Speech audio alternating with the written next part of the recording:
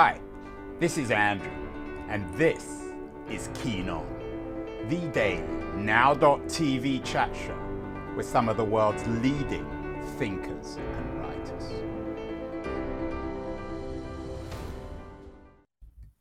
Hello, everybody. It is April the 12th, 2022. 2 years, or a little bit more than 2 years after the initial COVID global pandemic, it seems as if, in a peculiar kind of way, history might be repeating itself. Shanghai, according to CNN, the city of 25 million people, one of the largest cities in the world, remains locked down because of the latest COVID scare. According to an Axios writer there, Shanghai, a modern city, is actually starving because there's no food coming into the city. The city is locked down. Shanghai factory closures, according to the Wall Street Journal, resulting in more supply chain crises around the world. The US State Department is ordering non-emergency workers and their families to leave Shanghai. Meanwhile, nobody's entirely sure whether the rising cases in the northeast of the United States, which obviously had nothing to do with Shanghai, are the start of a larger surge. So there's a great deal of fog, as always, surrounding the latest COVID emergency. The Boston Symphony Orchestra has cancelled its European dates, apparently. And the vaccination, meanwhile, the vaccination news is good, if not great. Most people have had the vaccines, but not everyone's had their boosters. It's not entirely sure what all this means. Cases are up marginally, but we don't have the dramatic surge. We're not talking, though, about the return. I want to talk today about a new book out called Pandemic Inc., Chasing the Capitalists and Thieves Who Got Rich While We Got Sick, by an investigative journalist, J. David McSwain, who's talking to us from Washington, D.C. David, do you by the way, do you like to be called David or Jay? David's fine. What's the J? The J is for James, my first name. It's a bit of a story. It's my mother's fault that I had this byline. At least you're not blaming Donald Trump. Right, yeah. David, your book, in all seriousness, Pandemic Inc., is the story of your investigation of how a large amount of the money for the first pandemic was wasted. Tell me how you began the story. Well, the story begins in those first really terrifying weeks and months where, cases are spreading wildly and our healthcare workers don't have the PPE, the masks, gloves, gowns, and so forth that they need to protect themselves as hospitals are overrun and we're all on lockdown. And as the Trump administration, finally decides to try to catch up to this inconvenient pandemic, I decided to follow the money and was just taking a look and watching the data as billions in contracts began, flying out of DC into the hands of really unknown contractors. There were some Right, recognizable you companies. tweet about it. He said, "Let me tell you a crazy story." This is your pinned tweet. It consumed 2 years of my life as COVID-19 shut the world down in April 2020. I decided to follow the money. So how did you actually follow it? Well, like I said, I just started looking at who some of these contractors were who were getting big deals for vital supplies like masks and gloves and so forth, and noticed a lot of them really had no footprint, and honed in on one contractor specifically who got a $34.5 million deal with the Veterans Administration, which oversees the largest network of hospitals in the country. Pretty key to the pandemic response at this point, and called him up and asked how he managed to have the 6 million N95 masks he claimed to have. He says, well, I have them, I promise. I'm getting on a private jet in the morning to oversee the delivery. And I said, well, that's really fascinating. I'd love to tag along. And he said, okay. So hours later, I'm on a private jet to Chicago by way of Georgia for some reason, and slowly started to realize that he didn't have masks. The story kept changing. various characters were being introduced, and it really seemed like madness. And I wanted to understand how this person became such a key part of that agency's pandemic response. And basically, that set off more than a year of reporting, just looking at where we were sending money, who we were hiring, and really delving into our lack of preparedness and how it left us really vulnerable and dependent on essentially mercenaries. One of the main characters in the book, the guy with the private jet, referred to them as buccaneers and pirates. This sort of underground world of mass brokers and investors and all kinds of enterprise. And I just kept pulling on it, and ended up with a story that takes us well into last year. David, what does your reporting most tell us? Does it tell us about the dysfunctionality of the American state? Does it tell us about the lack of preparation for a crisis like COVID? Or does it tell us about the dysfunctionality of the American healthcare system? Or are all those three things somehow bound up together? I think they are all bound up together. I didn't want to write a dissertation on, the consequences of not having universal health care, for instance. That's been written about, though I could talk about it at length. But this really, as I was really just sort of following what I saw as advantageous greed, and how that, how that relationship sort of evolved because of our lack of preparedness. I realized this is a story about our inability to listen to each other in good faith and prepare, and the consequences of sort of leaning on our worst instincts. And throughout the pandemic, especially during the Trump administration, there was this notion that the free market's going to take care of itself. We weren't prepared, sure, but we'll just throw money everywhere. And all we did was really exacerbate the chaos and get in our own way at every turn. Is that really the case, though? We did a show with Brendan Burrell probably a little more than a year ago about what he calls the inside story of Operation Warp Speed. He came out with a book called The First Shots: The Epic Rivalries and Heroic Science Behind the Race to the Coronavirus Vaccine.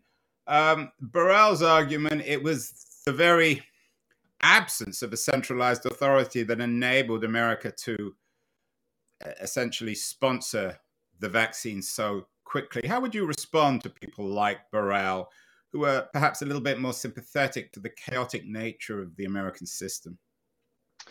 Well, I actually include in the book Pandemic Inc. a chapter focused on the vaccine. And if you read it, it strikes a different tone than the rest of the book. I mean, we certainly were in a position in those early weeks where throwing money at pharmaceutical companies to develop a vaccine really was the way forward. And a lot of that did work out, in large part because of science that had been developed, through taxpayer support and funding.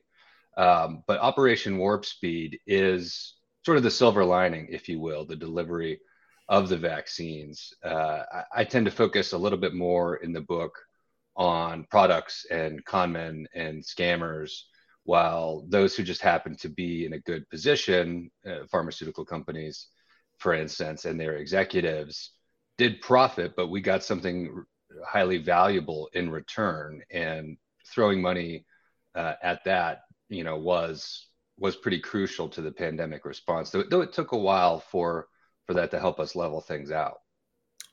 I take your point about the pandemic, David. Obviously, you've done your reporting. There were a lot of scammers out there, but isn't that inevitable? I mean, it's all very well reporting on the scammers. Did you report on those who were successfully able to use government money to bring in supplies and resources to help fight the virus? There certainly were folks who did deliver on their contracts, though often for exorbitant prices. The point that I really follow here is, had we paid attention, and this does not fall on one administration or one party necessarily, had we paid attention to the warning signs and beefed up the national stockpile, had President Trump invoked the Defense Production Act earlier, and really made sure that we had a very visible hand determining where supplies go, making sure we had enough, making sure it's going to the right people, and that taxpayers are getting a fair deal, we would have mitigated a lot of the chaos and perhaps saved lives. I mean, the distinction of the vaccines is that you're dealing with well-established private corporations that have all number of reporting requirements and they're publicly traded, et cetera. The initial pandemic response was by and large dependent on LLCs and just random people, often people with history of fraud allegations, who just raised their hand and they When you got a say major contract. often, I mean, are we talking 10, 5, 50, 80% of the people who began businesses, who took money from the state? Give me an idea of the numbers involved here in terms of what happened. Sure. Well, I mean, I can tell you that it was like shooting fish in a barrel initially, looking at the contractors who got those really big, important deals to deliver masks, gloves, test kits right away. To get an exact figure on who delivered and who didn't is nearly impossible because we have 50 different states, all of the cities therein, hospitals buying and competing for the same supplies, and the federal government's contracting apparatus often extends, many years for the delivery of certain things. What was evident is in that first year, the federal government and cities and states were caught in this bind of having really no choice but to give anyone and everyone a deal because they were so unprepared and had to wade and waste time and resources to figure out who was legitimate, who wasn't, and in often cases, sue a contractor to claw back money for items that weren't delivered. David, we began the show talking about China, which is obviously the other extreme, a top-down system, highly authoritarian. The American is a highly distributed system with a incompetent, dysfunctional, disorganized, probably corrupt state. Is there any model in between? Don't throw Denmark back at me. I've had enough of hearing about why the Danes do everything right. Is Right. Korea a model? Germany, the United Kingdom? What are the models that actually worked in terms of a balanced approach between private enterprise and the state in terms of a quite unexpected pandemic? It's all very well talking about being prepared, but no one really expected this. It's always easy to say after that people expect. There's always someone who cried wolf, but the reality was that this is an enormous shock to the system. It hasn't happened for 60 years or 100 years. Actually, I mean, we absolutely did expect it. Our best scientists in several government agencies had warned that exactly this sort of pandemic would happen, and we would be flat-footed in states and cities, and the federal government would be competing for things like N95 masks. And in fact, the swine flu epidemic of 2009, 2010 was really sort of a warning that we ultimately didn't heed. But to answer your question, I mean, it is a dynamic one, and I thought long and hard about this. And ultimately, in the book, I'm not making the case for one political economic system over another. I don't think there are strong counterfactuals when you consider how long the pandemic has dragged on and how cases have brought different states at certain times into disarray. For a long time, you could hold Germany up as a really shining example, in large part because of their vast, public health network and universal health care. But then again, when it came time to get the vaccines, to your point, we had them, and we paid handsomely for them. But I'd have to say most of us probably feel like it was worth it, and they were stuck messing with AstraZeneca and the whole mess that we saw in the EU. And while China has the ability to lock down entire cities and, perhaps mitigate some of the things we saw, dealing with 50 different states in a federalist system where you have 50 different epidemics, that came at huge expense to human rights. So I don't make the argument that, one political economic system would be better than another.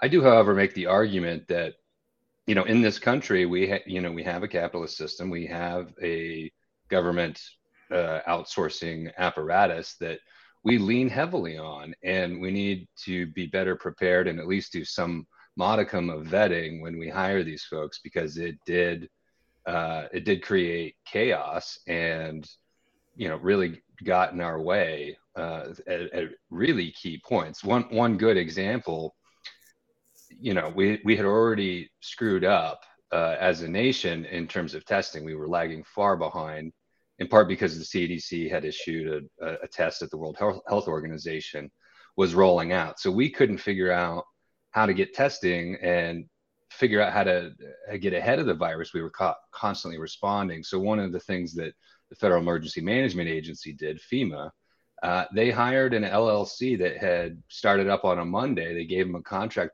by Thursday, I think it was, for something like $10 million to deliver test kits. And when I dug into it, along with a colleague at ProPublica, we found that the proprietor of this company had been sued by the Federal Trade Commission for allegations of fraud. It had a history of dubious business dealings, and what he was actually delivering weren't test kits, but were mini plastic soda bottles that are blown up to create 2-liter bottles in your local grocery store. You might see these things in your third grader's chemistry set as well, but they're completely unusable. They don't fit standard lab equipment. They're brittle. And he had temp workers in a warehouse outside of Houston using literal snow shovels to move these things into bins and squirting saline in. And long story short, these are delivered. FEMA pays for them, delivers them to all 50 states, and they're completely unusable. It's set back testing in several states where I talked to public health officials. So that's an example where thinking ahead and being mindful of where you throw money could have led us down a better path. I mean, certainly, that's the case. I'm talking with J. David McSwain, the author of Pandemic Inc., a book about a lot of the corruption involved in the first wave of the COVID pandemic in the United States, government contracts which went to capitalists and or thieves, or both thieves and capitalists inventing lying. David, did any of these people ever go to jail, these thieves? Some did. In the book, I have a chapter devoted to the Paycheck Protection Program, which is a huge $800 billion, the PPP loans. And in that instance, federal prosecutors are going to be catching up to people for years. Hundreds of people are being charged and convicted. And, that's one just a broad example. And a lot of us already know about that. In terms of the main characters I delve into in the book, the individual who, invited me aboard the private plane after we wrote an initial story in ProPublica in May 2020, he was eventually charged with 3 counts of fraud, and is currently in prison as a result of his guilty plea. And so there is some justice for these thieves who ripped us off while we all got sick. I'm talking with J. David McSwain, the author of Pandemic Inc., a really interesting investigative book, a piece of investigative journalism. He works for ProPublica. That's his day job, about the corruption involved in the first wave of the COVID epidemic in the United States. Afterwards, we're going to take a short break, David. And then afterwards, I want to talk about Trump administration in particular, what you saw, some of the characters involved, and what your book reveals about the dysfunctionality, corruption, and perhaps criminality of the Trump regime. So we'll be back in about 60 seconds with J. David McSwain, the author of Pandemic Inc. Don't go anywhere, anyone. Hi, everyone. Andrew here again. I'm not sure if you're listening or watching or even reading about this Keen On show. I certainly hope you're enjoying it, but I wanted to remind you that there are many different ways you can use to enjoy my Keen On show. The first, of course, is by, in a very traditional way, subscribing to the audio-only podcast. You can do this using Apple or Spotify or Castbox or many of the other traditional podcast distribution platforms. We're on all of them. And if you want to access all the podcasts together, you can go to my LitHub page in their podcast section, which is dedicated to all the interviews. If you're into watching this, as opposed to simply listening, if you follow me on Twitter at AJ Keen, you can watch these shows live, and you can do the same if we're connected on LinkedIn. I'm not on Facebook. I'm not a great fan of Facebook, but LitHub is. And on their LitHub live page, you can watch these shows live as well. In terms of recorded videos, not live, you can see all the shows on the LitHub YouTube page. So whatever your preference, whatever your taste, whether it's video or audio or text, there's no excuse for not watching or listening to my show. Now back to Keen On. We're back with J. David McSwain, the author of Pandemic Inc., a really interesting new book about chasing the capitalists and thieves who got rich while we got sick during the first COVID epidemic. David, I began the show talking about how history might be repeating itself, but of course it's repeating itself in a very different political environment. We no longer have Donald J. Trump as president. We have Joe Biden. Do you think that the America of April 2022 is better prepared for another pandemic than the America of April 2020? In the context of what you reported on, if something happened that resulted in another terrible outbreak of the pandemic and tens of thousands, hundreds of thousands of people dying and the need for new kinds of medical hardware, are we ready, or has anything changed at all in the last 2 years? Well, I think we'd certainly be more ready than we were in early 2020, if for no other reason than we've all learned how to deal with a pandemic in our individual lives. In terms of the politics and the infrastructure, there's a lot to be left to be wanting. I mean, I think the mobilization around the vaccine is a truly extraordinary story, which I do touch on in the book. And I think that there's lessons learned from that might better prepare us in terms of rolling out the vaccine. However, we're still learning lessons about testing. That's still been kind of a mess. We have an outbreak here in DC of a lesser strain, and we have more vaccination. So it's a little less dangerous, but we're heading into a midterms where the Democrats are, it's looking like they may be trounced.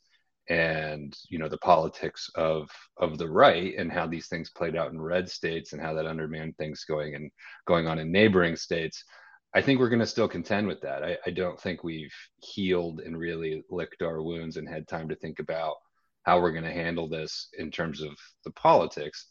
In terms of supplies, President Biden's administration has submitted or offered a budget proposal to invest heavily in preparedness. A lot of that is resting in the Health and Human Services department.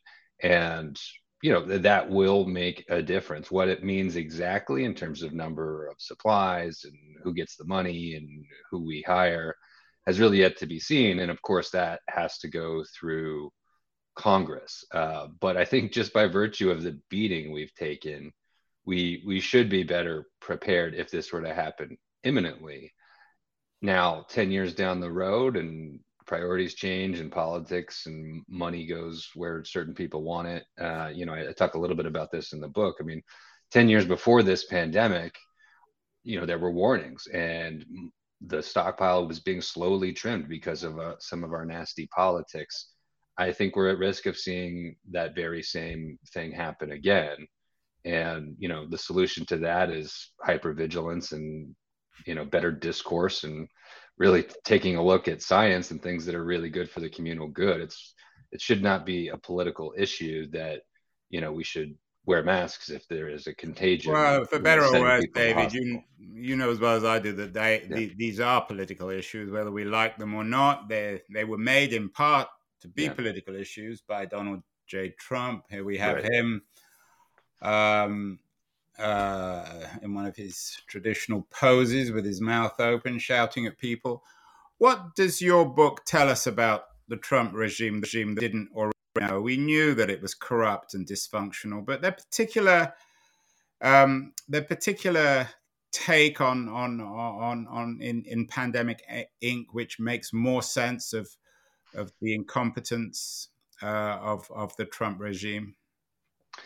Yeah, I'm not interested in partisan reporting or, even piling onto the Trump administration. What I really tried to look at were, what were the levers that were being pulled, what things were being ignored, and some of this had already come out because it was such a huge issue and such a huge failure.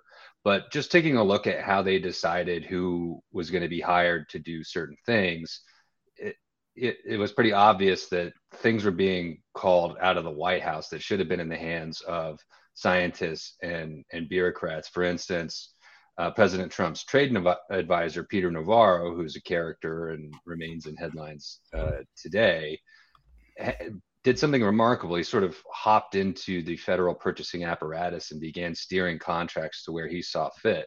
And, I talk about this a little bit.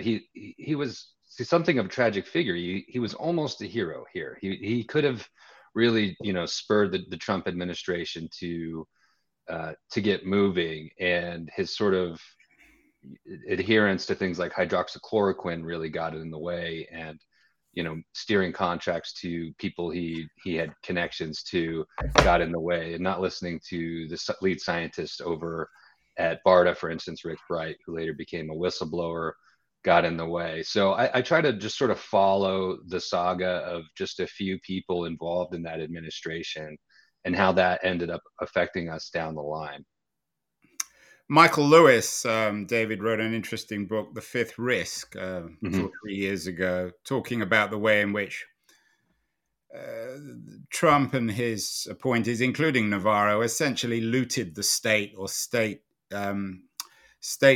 bureaucracies when they came into office. Do you think that they have some accountability there in terms of Lewis's observation in The Fifth Risk? Did the Trump administration loot the bureaucratic state, undermine it essentially, so that they were particularly ill prepared for a national emergency like COVID?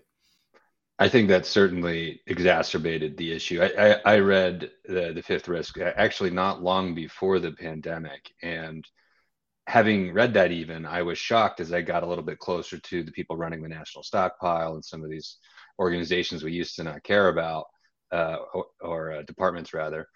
And it was striking to see that the sort of lack of respect for professional governance and bureaucracy really just pervaded everything and prevented us from doing just really practical, normal things like telling Americans to wear masks, or just cutting a deal with an American manufacturer, a factory here on our own soil who's offering to make masks. Those sort of decisions were being superseded by people with political intentions and large personalities who, end up leaving the administration and writing books. Is there one particular story? There are all sorts of stories in the media about the biggest fraud of generation, the fraudsters who and I'm quoting from a CBS News piece, they bought Lamborghinis, Ferraris, and Bentleys, and Teslas, of course, lots of Teslas. There was the guy who bought the Pokemon cards. Is there a particular anecdote from your book that summarizes how so many corrupt individuals looted the state during this crisis? Yeah, you're referencing the PPP program, which really was just an astounding case study of just widespread fraud that was really incentivized by quick money being sent through banks who had an incentive to rush it out, and very little oversight. But to be fair to those banks, I mean, they were given that by the state because the state thought that the banks were the most efficient channel to distribute money. Right, but a lot of those banks in the first wave of that program actually ended up giving a lot of money to large companies who were using subsidiaries and franchises and things like that. Well, your individual, contractor or hairstylist, or small business owner of any type really struggled to get through the paperwork to get those loans. That sort of came later. So this incentive to rush money out was baked into the system, but there was very due diligence being done. And I think most of that blame does fall with Congress, which crafted that program. But one example comes to mind. I touch on this briefly in the book, in the chapter on the PPP program, as an individual named Don Cisternino, who had a defunct marketing company. He was a former actor who had a couple credits and resurrected the company according to his indictment to claim that he had, hundreds of employees, and ended up, faking, according to federal investigators, tax statements using bogus social security numbers, and collected a ton of money, bought, a Bentley, a Lincoln Navigator, and all this. And, he gets caught pretty quickly, including, he got a mansion out in Seminole County, Florida, I believe.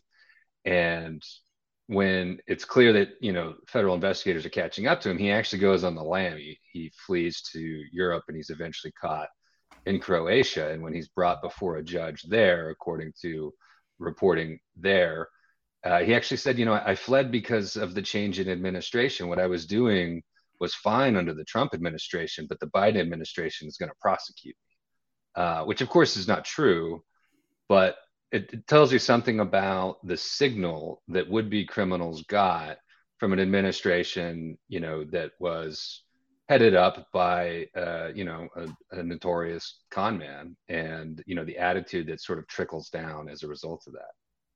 Finally, David, things, as I said at the beginning, on the one hand, we seem to be going back to the past. On the other hand, things seem to be getting normal. US airlines are seeking, for example, to end the COVID mask mandate. Is there one thing that we can learn from this crisis of COVID?